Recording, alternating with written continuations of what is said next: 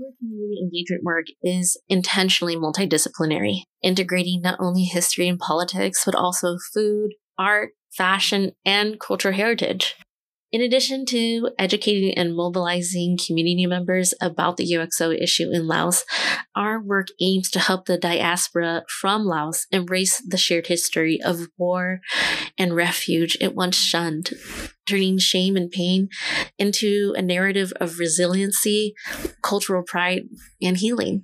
Through this process, we aimed to cultivate a powerful network rooted in our shared history and our shared vision for the future, both in Laos and in the United States. Our work with partners on the ground helped build lasting bonds between unlikely allies, including government officials, veterans, and intergenerational leadership.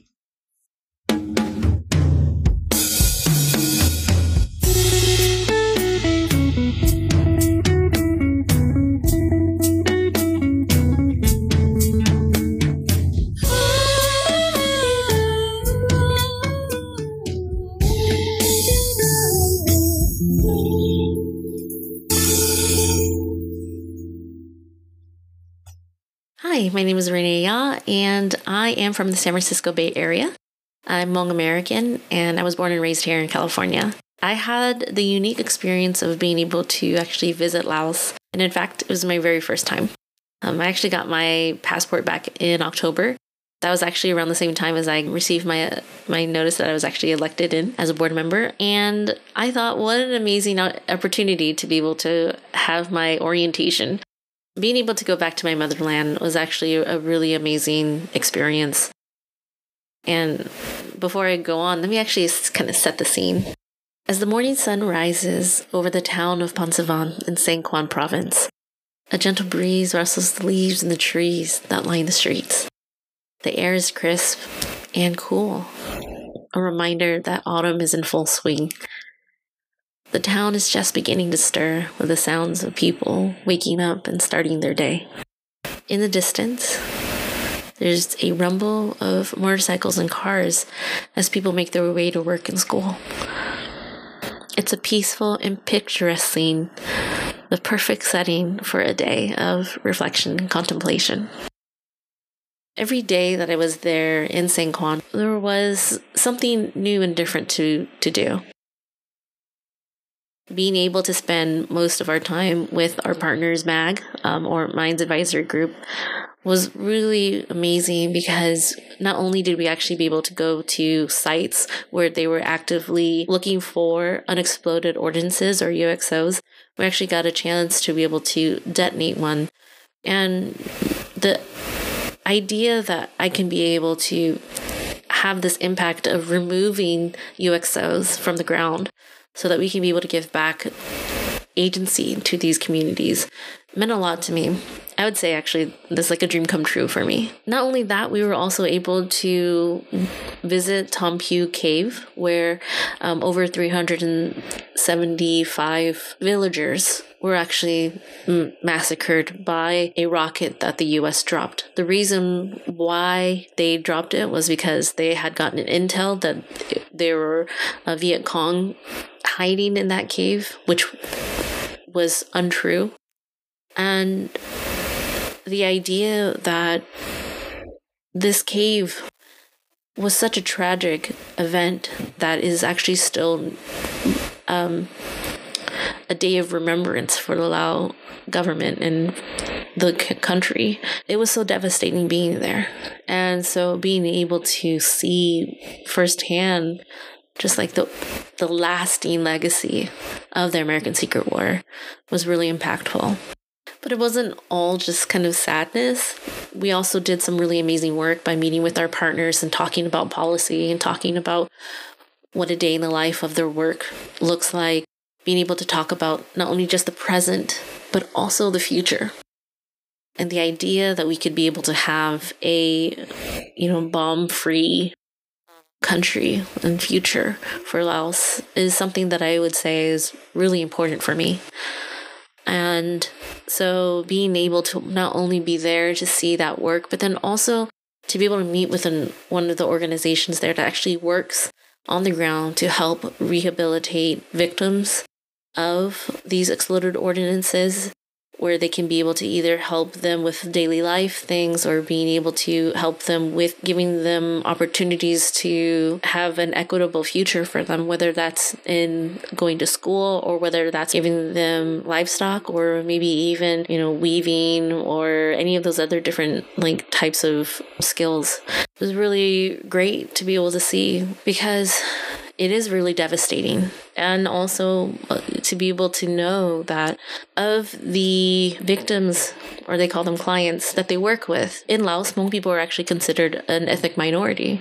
But in Saint Kwan in particular, 40% of their clients are Hmong. And the reason for that is because Hmong people oftentimes live in these rural parts of Laos. So I think ultimately for me, it was really amazing to be there, to be able to see not only the work that our partners are doing, that is really important, but also just be able to experience the daily life of someone in a village, someone who may be trying to, for an example, take scrap metal from these bombs and turn them into jewelry, turn them into spoons, utensils and things, so that they can be able to actually provide additional income to their families and overall the village. And I think those are really important to me. One of the things in particular that I wanted to be able to do, because Saint Kwan is the province where my family is from, earlier this year, and actually a little over a year ago, I lost two of my grandparents. One was my grandfather from my mom's side, and the other was my grandma from my dad's side.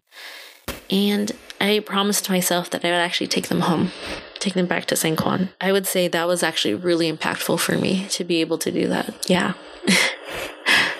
So thank you, Legacies of War, for being able to allow me this opportunity as a board member to go there, meet with our partners who are doing really important work, and be able to go home. In part one of our conversation, we got to reflect a little bit more on what we were able to experience and what our first reactions were when traveling back into the Southeast Asian region, and what it was like stepping off the plane when we got to Laos. But in this conversation, in part two, we get to dive a little bit deeper on some of the experiences, emotions, and reactions we had. We are grateful for this opportunity to be able to do the work that we do and travel to the place that benefits the most from the advocacy and the education that we carry out. And we appreciate all of the support of our listeners, donors, friends, and community that has helped us propel our mission forward. These are the reasons why we continue to do the work that we do. And from the bottom of our hearts, it really does mean so much to us and to everyone else that are impacted by the lasting legacies of war. Yeah, and I think this conversation goes to show that we're still processing a lot, right? Yeah, we're still processing when we're talking right now. We're still processing it all because there's so much feeling.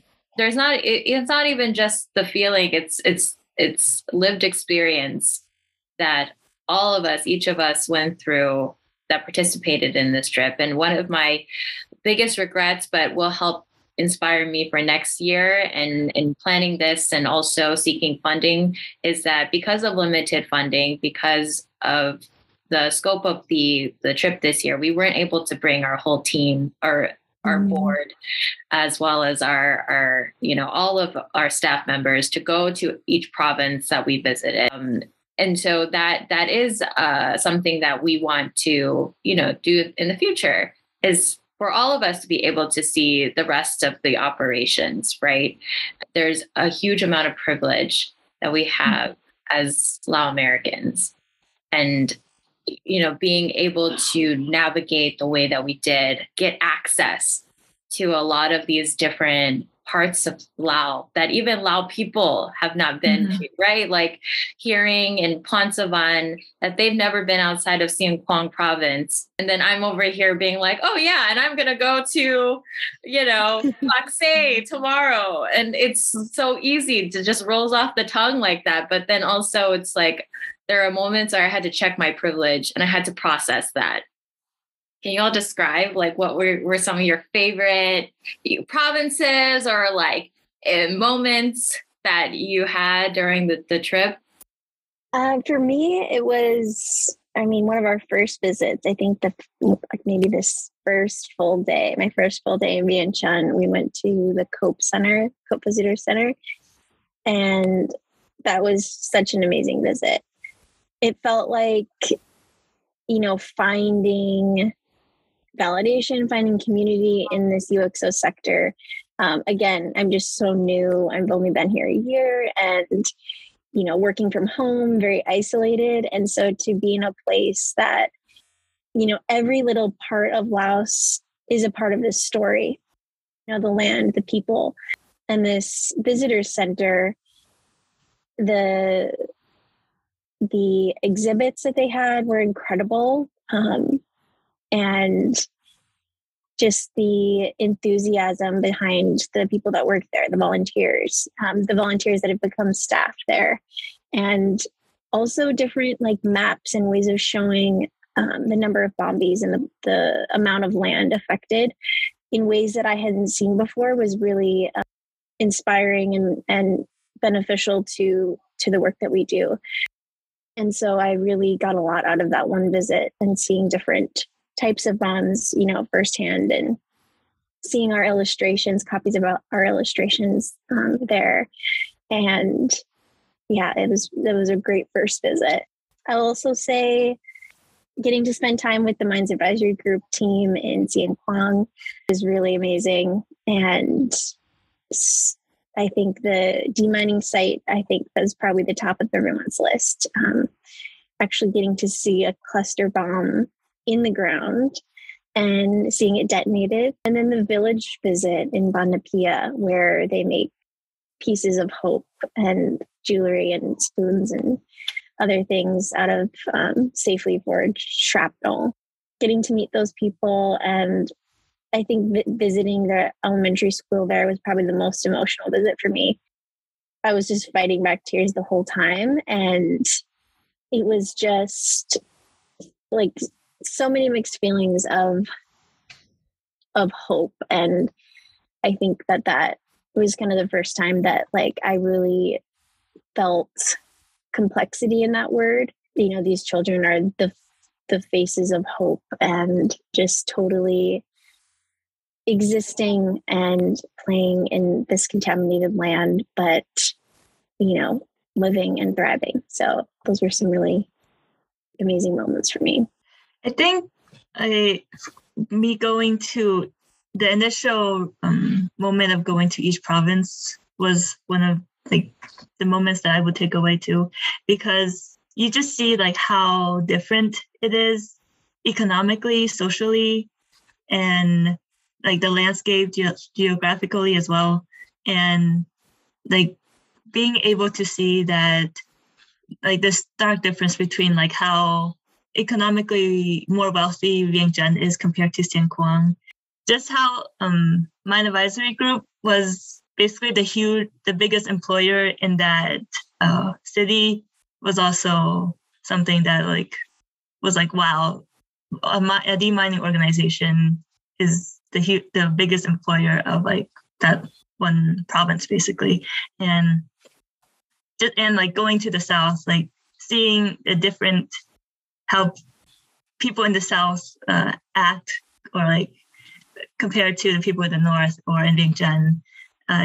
All of them had the same sense of community, but like their way of interacting with each other, like being able to see that in person was very impactful to get to know the differences between like northern, central, and southern Laos. I will never forget, I think the first time I went back to Laos, like by myself, I remember looking out of the plane and seeing all the different craters, right? Like you can see from your window, like when we go into the north, there are craters everywhere.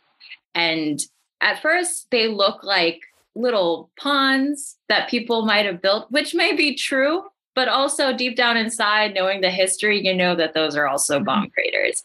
Mm-hmm. And then seeing that not only in the north, but in parts of central and the south, it's like this is a common theme. You know, one of the best experiences I had was being in Paksay and Jampasak specific. When we went to go visit Paksong, which is where the Bulavan Plateau is, that's where all the coffee is being grown. And we were literally, I was there with Anna, we were walking on a coffee farm, but there were red flags everywhere. We were visiting Norwegian People's Aid, and those red flags indicated that there might be bombs there, that the detectors have detected, you know, metal in the soil, but there might also be bombs. You know, and then there were also other indicators of where bombs have been removed. And it's literally right in the middle of where the coffee plants are.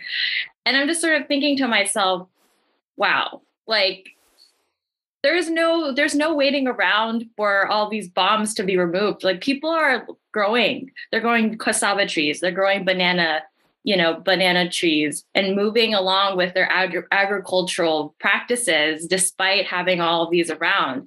And so we're thinking like, what comes first? Do we remove the bombs first, or do we just, you know, continue to live life and then remove them? And I think it's both. You just have to live.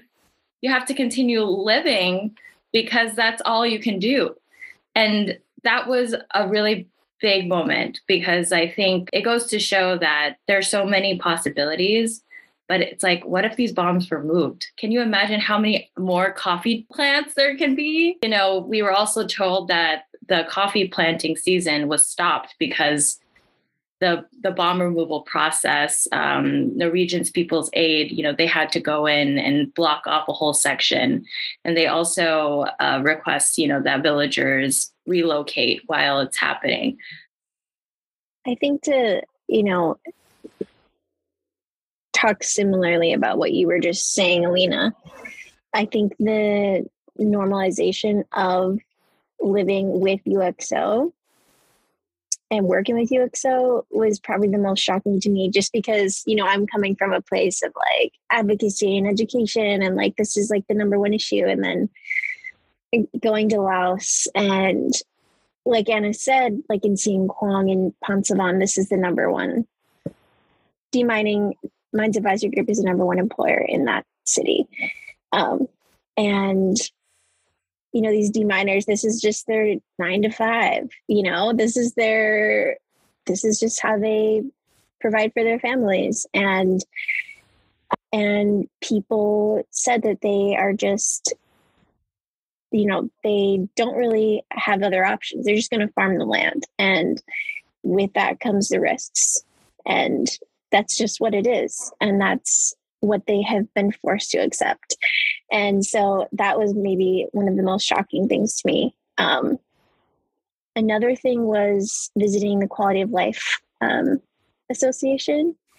And that was also, you know, I'll add that to one of my favorite visits. But we all sat around a table with Tumi, the executive director. And he just talked to us very frankly about what they do, what they see in their work. And a lot of what they do is providing assistance to victims of UXO and their families.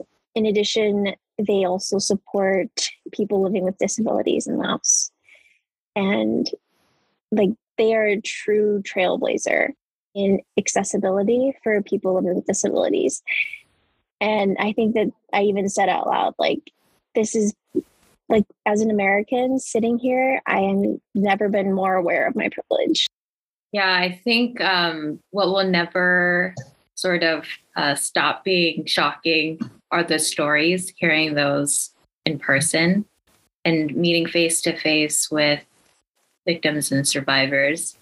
When we were in the South, in Sepon specifically, I want to remember his name as Pajouablai, and his son Ali shared his story with our team on discovering that his son, his eldest son,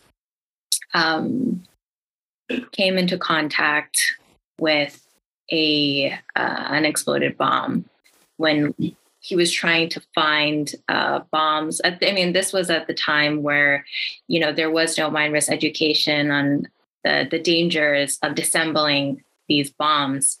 His son was trying to find copper inside the bomb to sell at the market and to make a living that way. He was saying that his son used to do it all the time. Like, it wasn't something that was news to him. But after doing or pulling apart a bomb, it went off and immediately killed his son. And he got the news that his son passed away and that they wouldn't move the body because there was a hospital way too far. It's like 50 or so kilometers away. And it was going to be difficult to get anyone there. There's no ER system. And so he had to walk to go see his son. And they said that the village kind of left his son's body there because, there was so much blood and everyone was afraid to move the body. And that crushed, I don't know, I just sort of imagined, right? The fear of being somebody's parent and not knowing how to get to your son and just walking, just being I'm just going to walk towards that direction because that's the only thing I can do. And he said he walked for 10 hours to get to where his son's body was. What was so inspiring from Ali and his dad was that they shared that they hoped that no country has to go through this. We were kind of asking them what are their hopes for their province or Laos in general. And they said, if the whole world can talk about these bombs, then that should be enough. That the world should try to get rid of weapons like this, that no country should go through horrors like this. I never heard those stories before, Aleena. So I'm glad we're doing this. Yeah. Yeah. Wow. Yeah. And I don't think we've had the opportunity to even write everything down. No. Right. Because This is what I've heard, right, when we were sitting there. But Anna, you were also there as well. And Sarah. So we have all these different perspectives of the conversation that we should all write down because for me too, I was bawling and I might have missed some things that were said because my headspace was just blank right at some of the parts of the conversation. But I feel others who were there might have, and just looking around at Halo, their eyes were just wide open because I don't know. I was just noticing too, around, and everyone was just sort of wow. I don't think we've even heard parts of the story that they're he was really going into a lot of detail. And that was because Sarah was so good at asking questions. She didn't even ask what happened. Tell us, she didn't start it that way. She started off with, Pajouablai, can you tell us what were some things that your son loved to do before he passed away? And that question got him to a place where he remembered his son in a very loving way and was able to talk about the story in a way that didn't come from a place of fear. I'm just thinking about what Pajouablai said and some details that you didn't mention. I remember him describing when he first saw his son very heavily injured. I think he said that his son was still alive when he saw his son, but he knew that there was absolutely no way that they were able to like bring him to a hospital or get him to be able to recover. And like how he was just describing him like going into the crater and like dragging his son out and just like watching his son until like his last breath. Pajouablai went back to the place where his son died for the next 2 years, like almost every day, just walking. And that really hit me that it was very hard to lose his first son, and who knows how many other stories similar to his. Many of these victims and like family of victims still just are grieving to this day, and they can't see that there's still people who still care about them because their mind is so focused on what they lost. And they definitely have the right to mourn, the right to be sad. And I really wish that there was like more support. What were some of the the experiences you had with speaking Lao or trying to communicate in Lao? And are there any phrases that really stood out to you that you used or you think is, very important to know when going to Laos? I think I'm the only one on the team. I don't think I know. I'm the only one on the team that doesn't speak Lao. And, my mom, she came over to the US when she was 16. And just really, it was, Lao culture was very minimal in my household. The only time I would hear it would be when my family from Laos would call at midnight. And, she would talk to them. Because we were really isolated in North Dakota. And so it wasn't until very recently that Kuana started teaching me a little bit of Lao once a week. And, she built out these lessons, and leading up to the trip, I definitely saw the importance of, obviously of speaking the same language. And was just so frustrated a lot of the time that I couldn't communicate, especially, with my family that's there. It's so frustrating. And I think Saplai, is definitely something that I said the most for sure. And I think it just speaks to how delicious everything is because I said it so much. For me, I know how to speak Lao, and I speak it pretty fluently, but going to Laos, it's always like, I know that I don't know everything. Like going back, it's like, sometimes I'm also frustrated that I can't like convey what I want to say about our work in the Lao language. And I guess like that's something that I feel like all of us are also trying to navigate as well. I want to give a shout out to the folks who are on the trip with us, including Ailee. And Ailee Pocha is the executive director of the Immigrant Refugee Community Organization in Portland. Shout out to Ailee. But Ailee mentioned, as being part of the diaspora, he is Hmong, grew up in Laos and then moved to the US. But when he was there, he just automatically was able to speak Lao with such ease. And he was like, I don't even remember that I could speak this much Lao. And I was like, oh my gosh, that's really amazing. So a lot of like a Lao person in Lao, like his accent. Oh my gosh.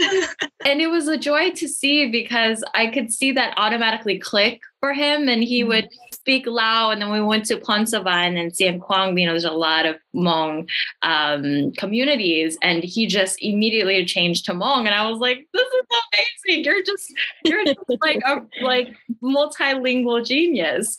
But I saw that also with our other board member, Kamsong Siri Manivong.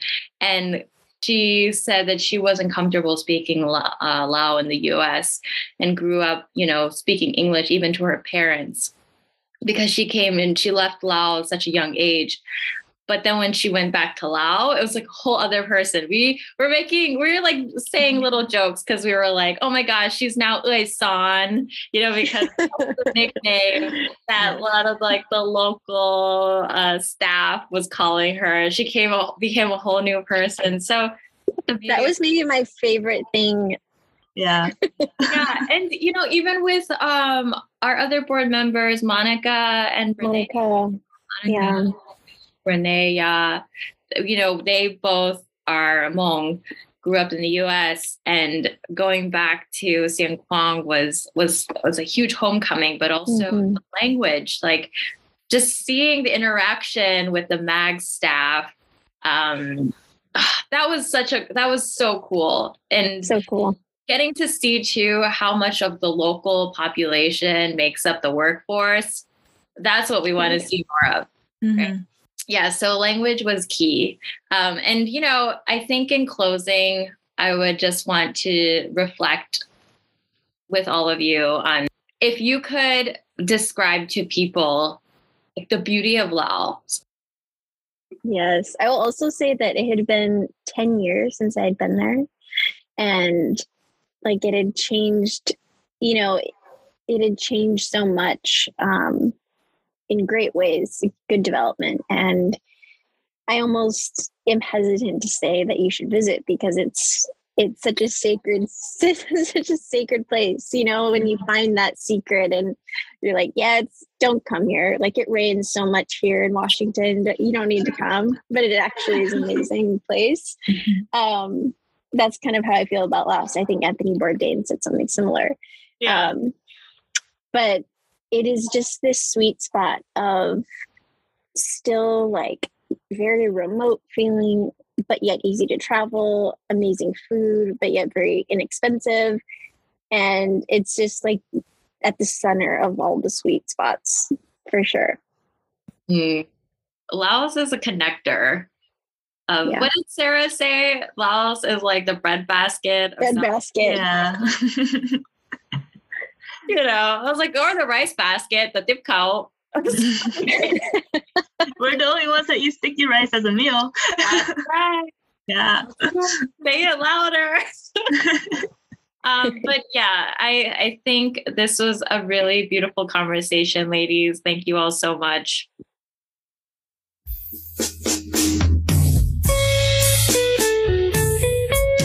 Thank you for tuning in to Dip Cow Talk. Brought to you by our innovator sponsors, Minds Advisory Group and Article 22. Please continue to listen and follow us exclusively on Spotify and our Anchor page. In this program, we hope to amplify the voices that tell the stories that we want to preserve for future generations to come. The theme music used in this podcast is by the Lao Jazzanova Band from Vientiane, Laos, and the illustrations are created by our very own Anna Phommachanthone. To learn more about Legacies of War, please visit us on our website at www.legacesofwar.org or on our social channels at Legacies of War. And please share on all platforms with your friends, your loved ones, and your communities. Thank you for joining our Sticky Rice Squad for Dip Cow Talk.